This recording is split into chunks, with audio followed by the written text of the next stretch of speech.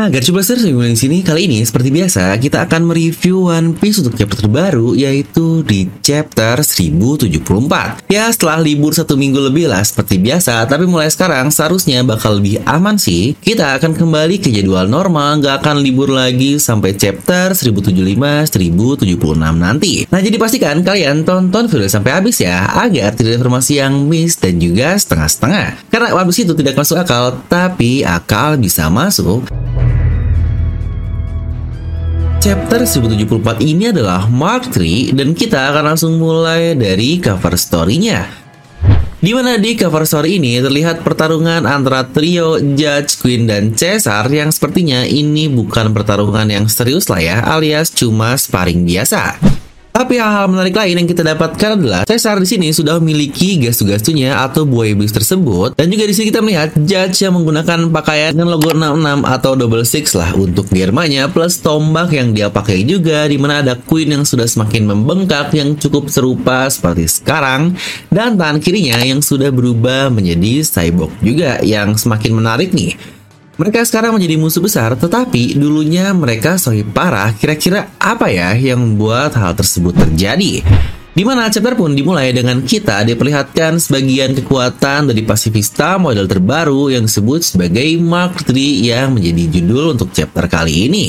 Dimana pasifista yang dikatakan jauh lebih kuat dibandingkan pasifista di Marineford lalu. Yang jika kalian ingat, pasifista dengan modelan 100% Kuma di Marineford lalu itu adalah prototipe ya, alias dia masih belum sempurna dan masih percobaan doang.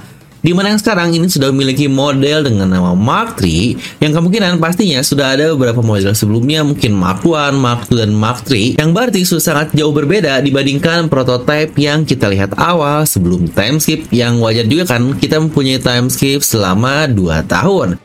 Kita sudah melihat seberapa tangguh pasifista tersebut yang membuat para Eleven Supernova sangat kesusahan melawannya. Bahkan kru topi jerami aja harus all out satu tim untuk ngalahin satu prototipe doang. Yang di Marineford saja, pasifista tersebut memiliki peran dan menguasai alur perang sangat baik ketika berhadapan dengan bajak laut dari New World. Apalagi sekarang mereka ini dikatakan jauh lebih kuat, yang bahkan di sini pasifista tersebut bisa mengeluarkan kemampuan yang sangat unik yang bernama Bubble Shield. Dikatakan itu adalah tameng terkuat yang dibuat oleh Vegapunk, yang ini sangat gila banget. Saya jadi penasaran kira-kira prinsip kerjanya bakal kayak gimana ya? Karena ngebentuknya kayak yang gampang banget loh dari bubble dan bisa sekuat itu, yang bahkan serangan meriam pun tidak bergeming sama sekali. Dimana satu yang masuk akal adalah itu hasil temuan lain dari buah iblis bubble yang cukup mirip lah dengan laser pasifista yang serupa dengan kemampuan Kizaru. Dimana pasifista di sini tidak bertujuan untuk membunuh para agen CP0 ya, yang sangat wajar juga sih, mereka ini orang pemerintahan, jadi mereka semua cuma disuruh mundur saja, dan ternyata yang memerintahnya adalah Our Dora aka Sentomaru. Dia selamat dan langsung memerintah ke 50 pasifista Mark III terbaru untuk membantu Vegapunk keluar dari pulau. Yang ini sangat wadaw sekali. Satu aja sudah sekuat itu, dan ini bikin 50 orang yang waduh ini gila banget sih. Yang saya pun cukup yakin untuk kru Luffy jika ngelawan 50 Mark III aja pasti bakal sangat kesusahan. Di sini Sentomaru bahkan sadar jika pergerakan angkatan laut cukup aneh, jadi dia memintanya untuk menjaga bagian pelabuhan juga. Dan dia juga sadar sesuatu sedang terjadi di pulau ini karena bahkan dia tidak bisa menghubungi ke Frontier Dome atau lab bagian atas. Dimana modelan Mark III kayak gini benar-benar jadi mirip kayak Iron Man ya, dimana dari namanya pun bahkan sama. Lalu juga ada robot-robot yang dikontrol yang wah ini futuristik banget. Dan kita pun berpindah ke lab bagian atas. Di sini Luffy sudah kecapaian dan bergabung bersama semua orang di sana. Dimana ada beberapa bagian lucu di sini, seperti Luffy yang rusak sepatu dom dari Vegapunk dan bilang, jangan kasih tahu Vegapunk ya, aku nggak punya uang untuk membayarnya. Aduh, bisa-bisanya.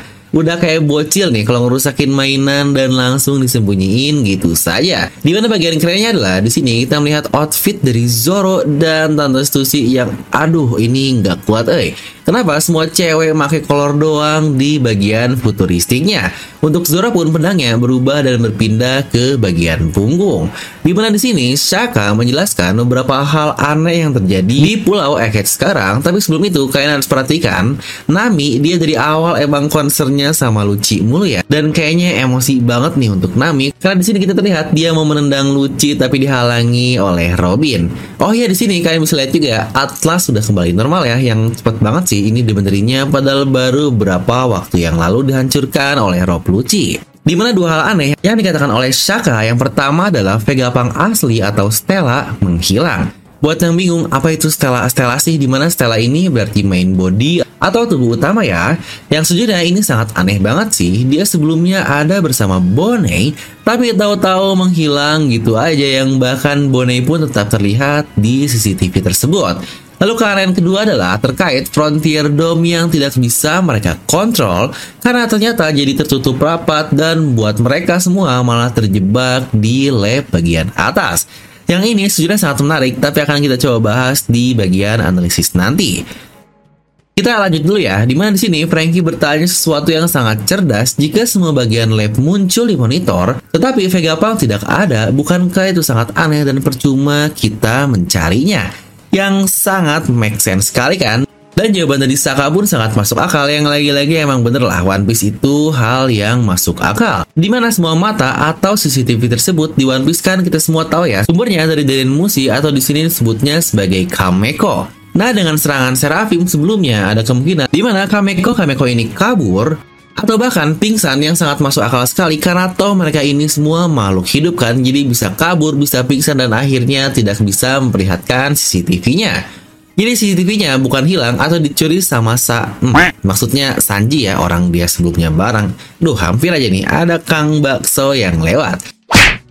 Nah, karena alasan itulah akhirnya semua orang mencari Stella, yang aduh di sini lagi-lagi Tante Stussy emang cantik banget.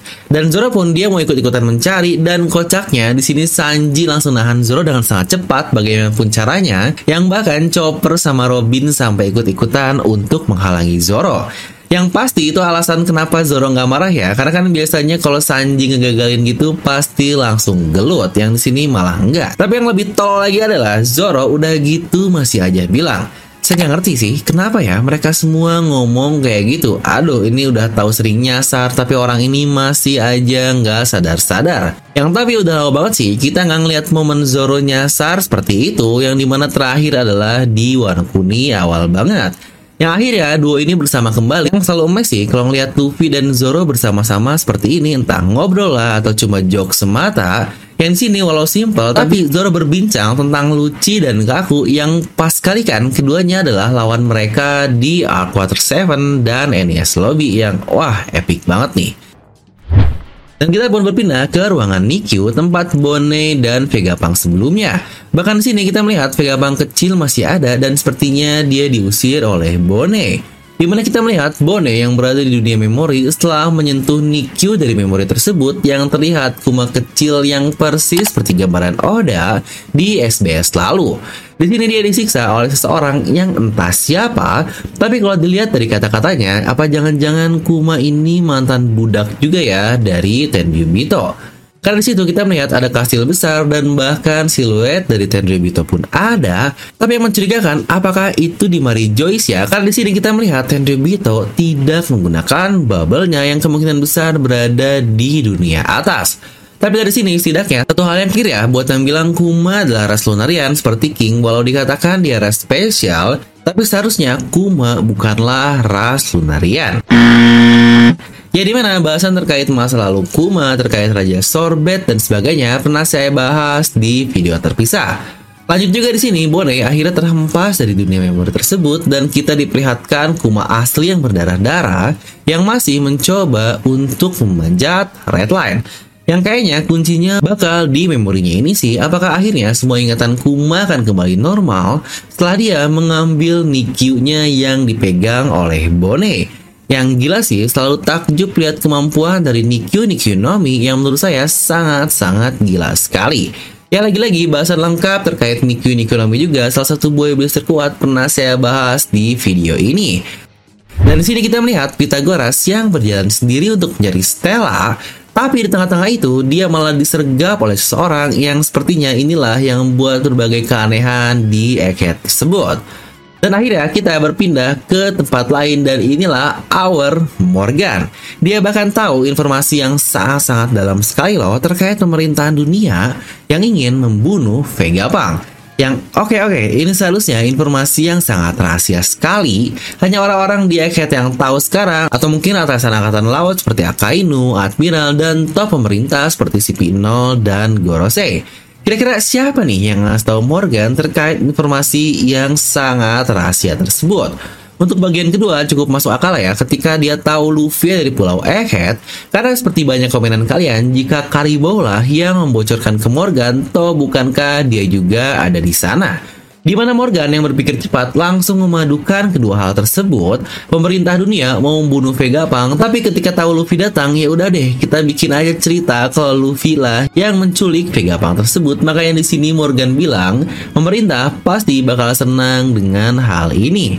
Dan yang menarik adalah, ya benar, Putri Vivi dan Wapol, dua bagian dari referee, ada di kapal tersebut. Yang aduh, ini Putri Vivi makin sini makin cantik aja sih. Dia ini terang-terangan bilang kalau dia membenci pemerintah dunia. Di mana Wapol yang dulunya mereka ini saling membenci, di sini malah bareng-bareng.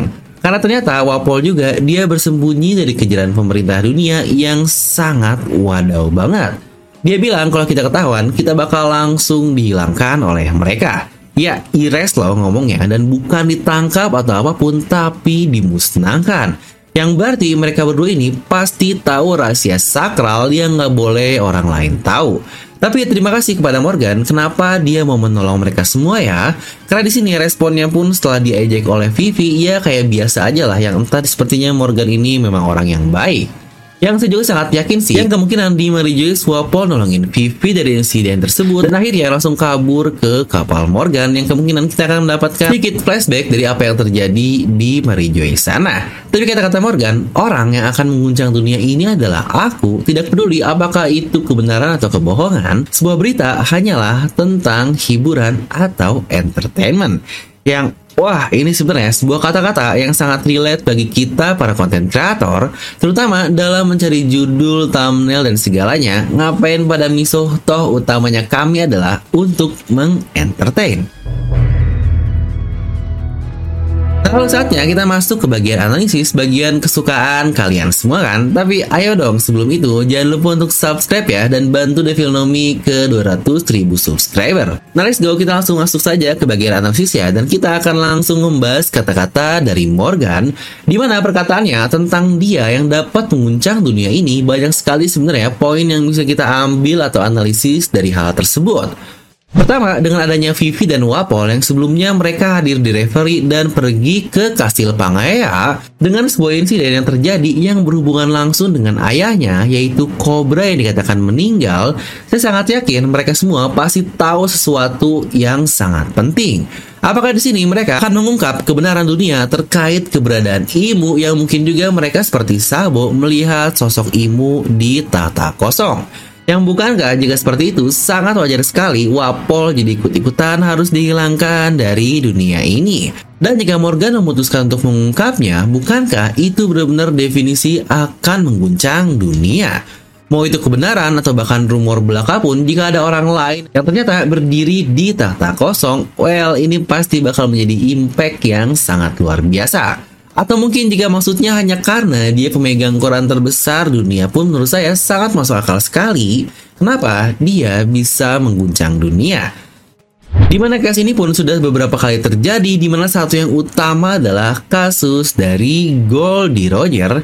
Ingat kenapa Roger jadi Raja Bajak Laut? Bukan karena dia seorang yang sangat-sangat kuat sekali, atau dia seorang raja atau apapun, melainkan dia menjadi Raja Bajak Laut karena berita yang dibuat oleh Morgan.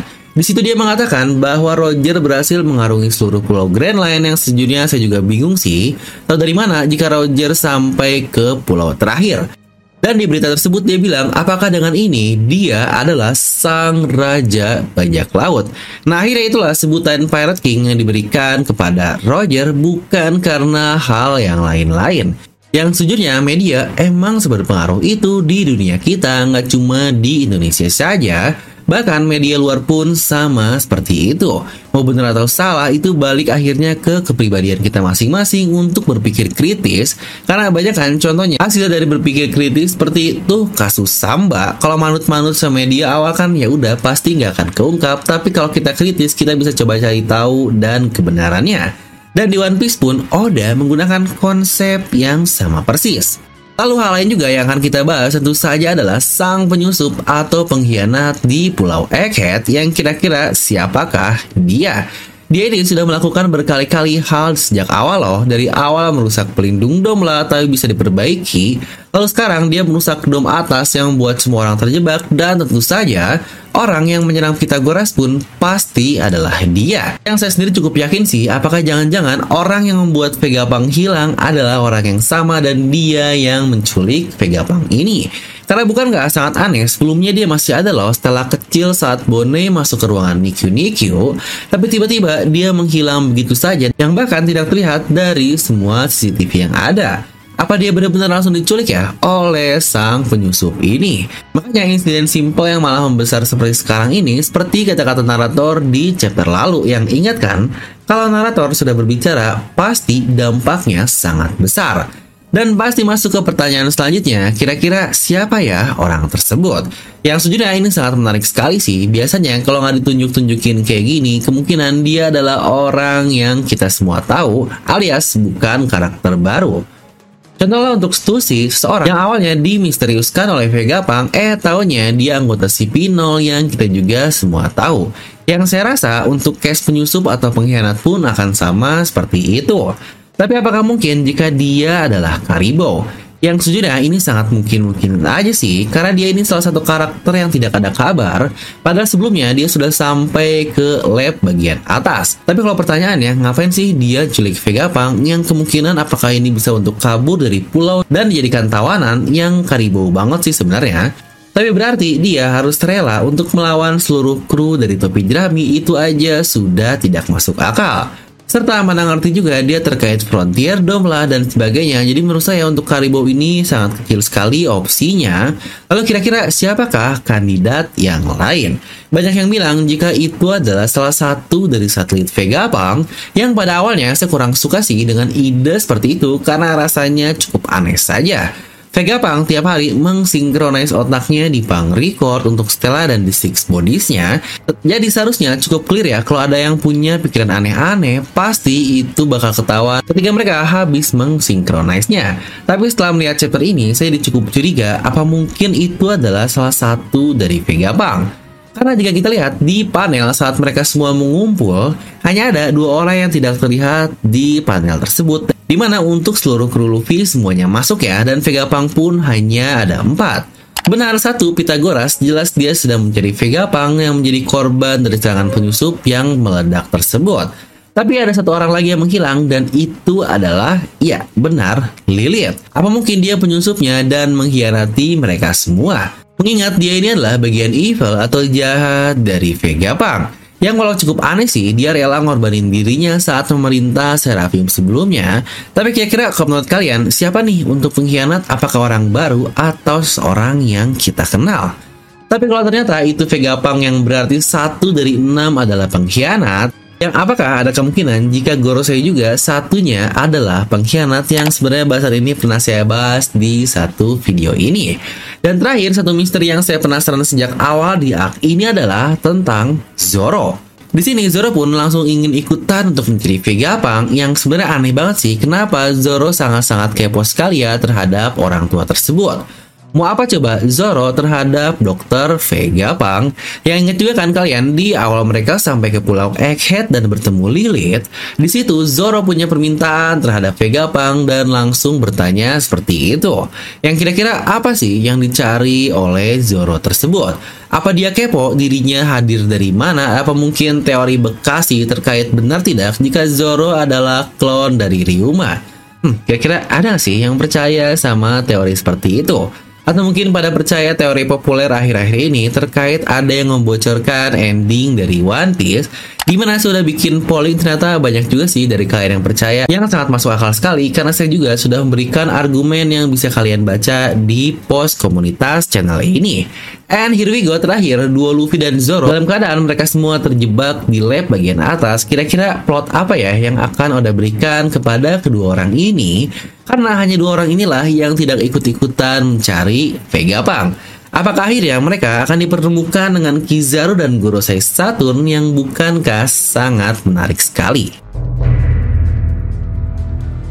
Nah, dan kita langsung masuk ke sesi terakhir, aka pendapat saya pribadi terhadap chapter terbaru ini. Yang, wah, terima kasih nih kalau kalian yang udah nonton sampai bagian sini. Nah, kembali lagi, menurut saya ini adalah chapter kembali ke awal, dimana tensi naik turun di Egghead sudah selesai dan masuk ke fresh start lagi untuk memulai pasca arc dari Egghead. Yang entah nih kira-kira apa yang bakal terjadi setelahnya.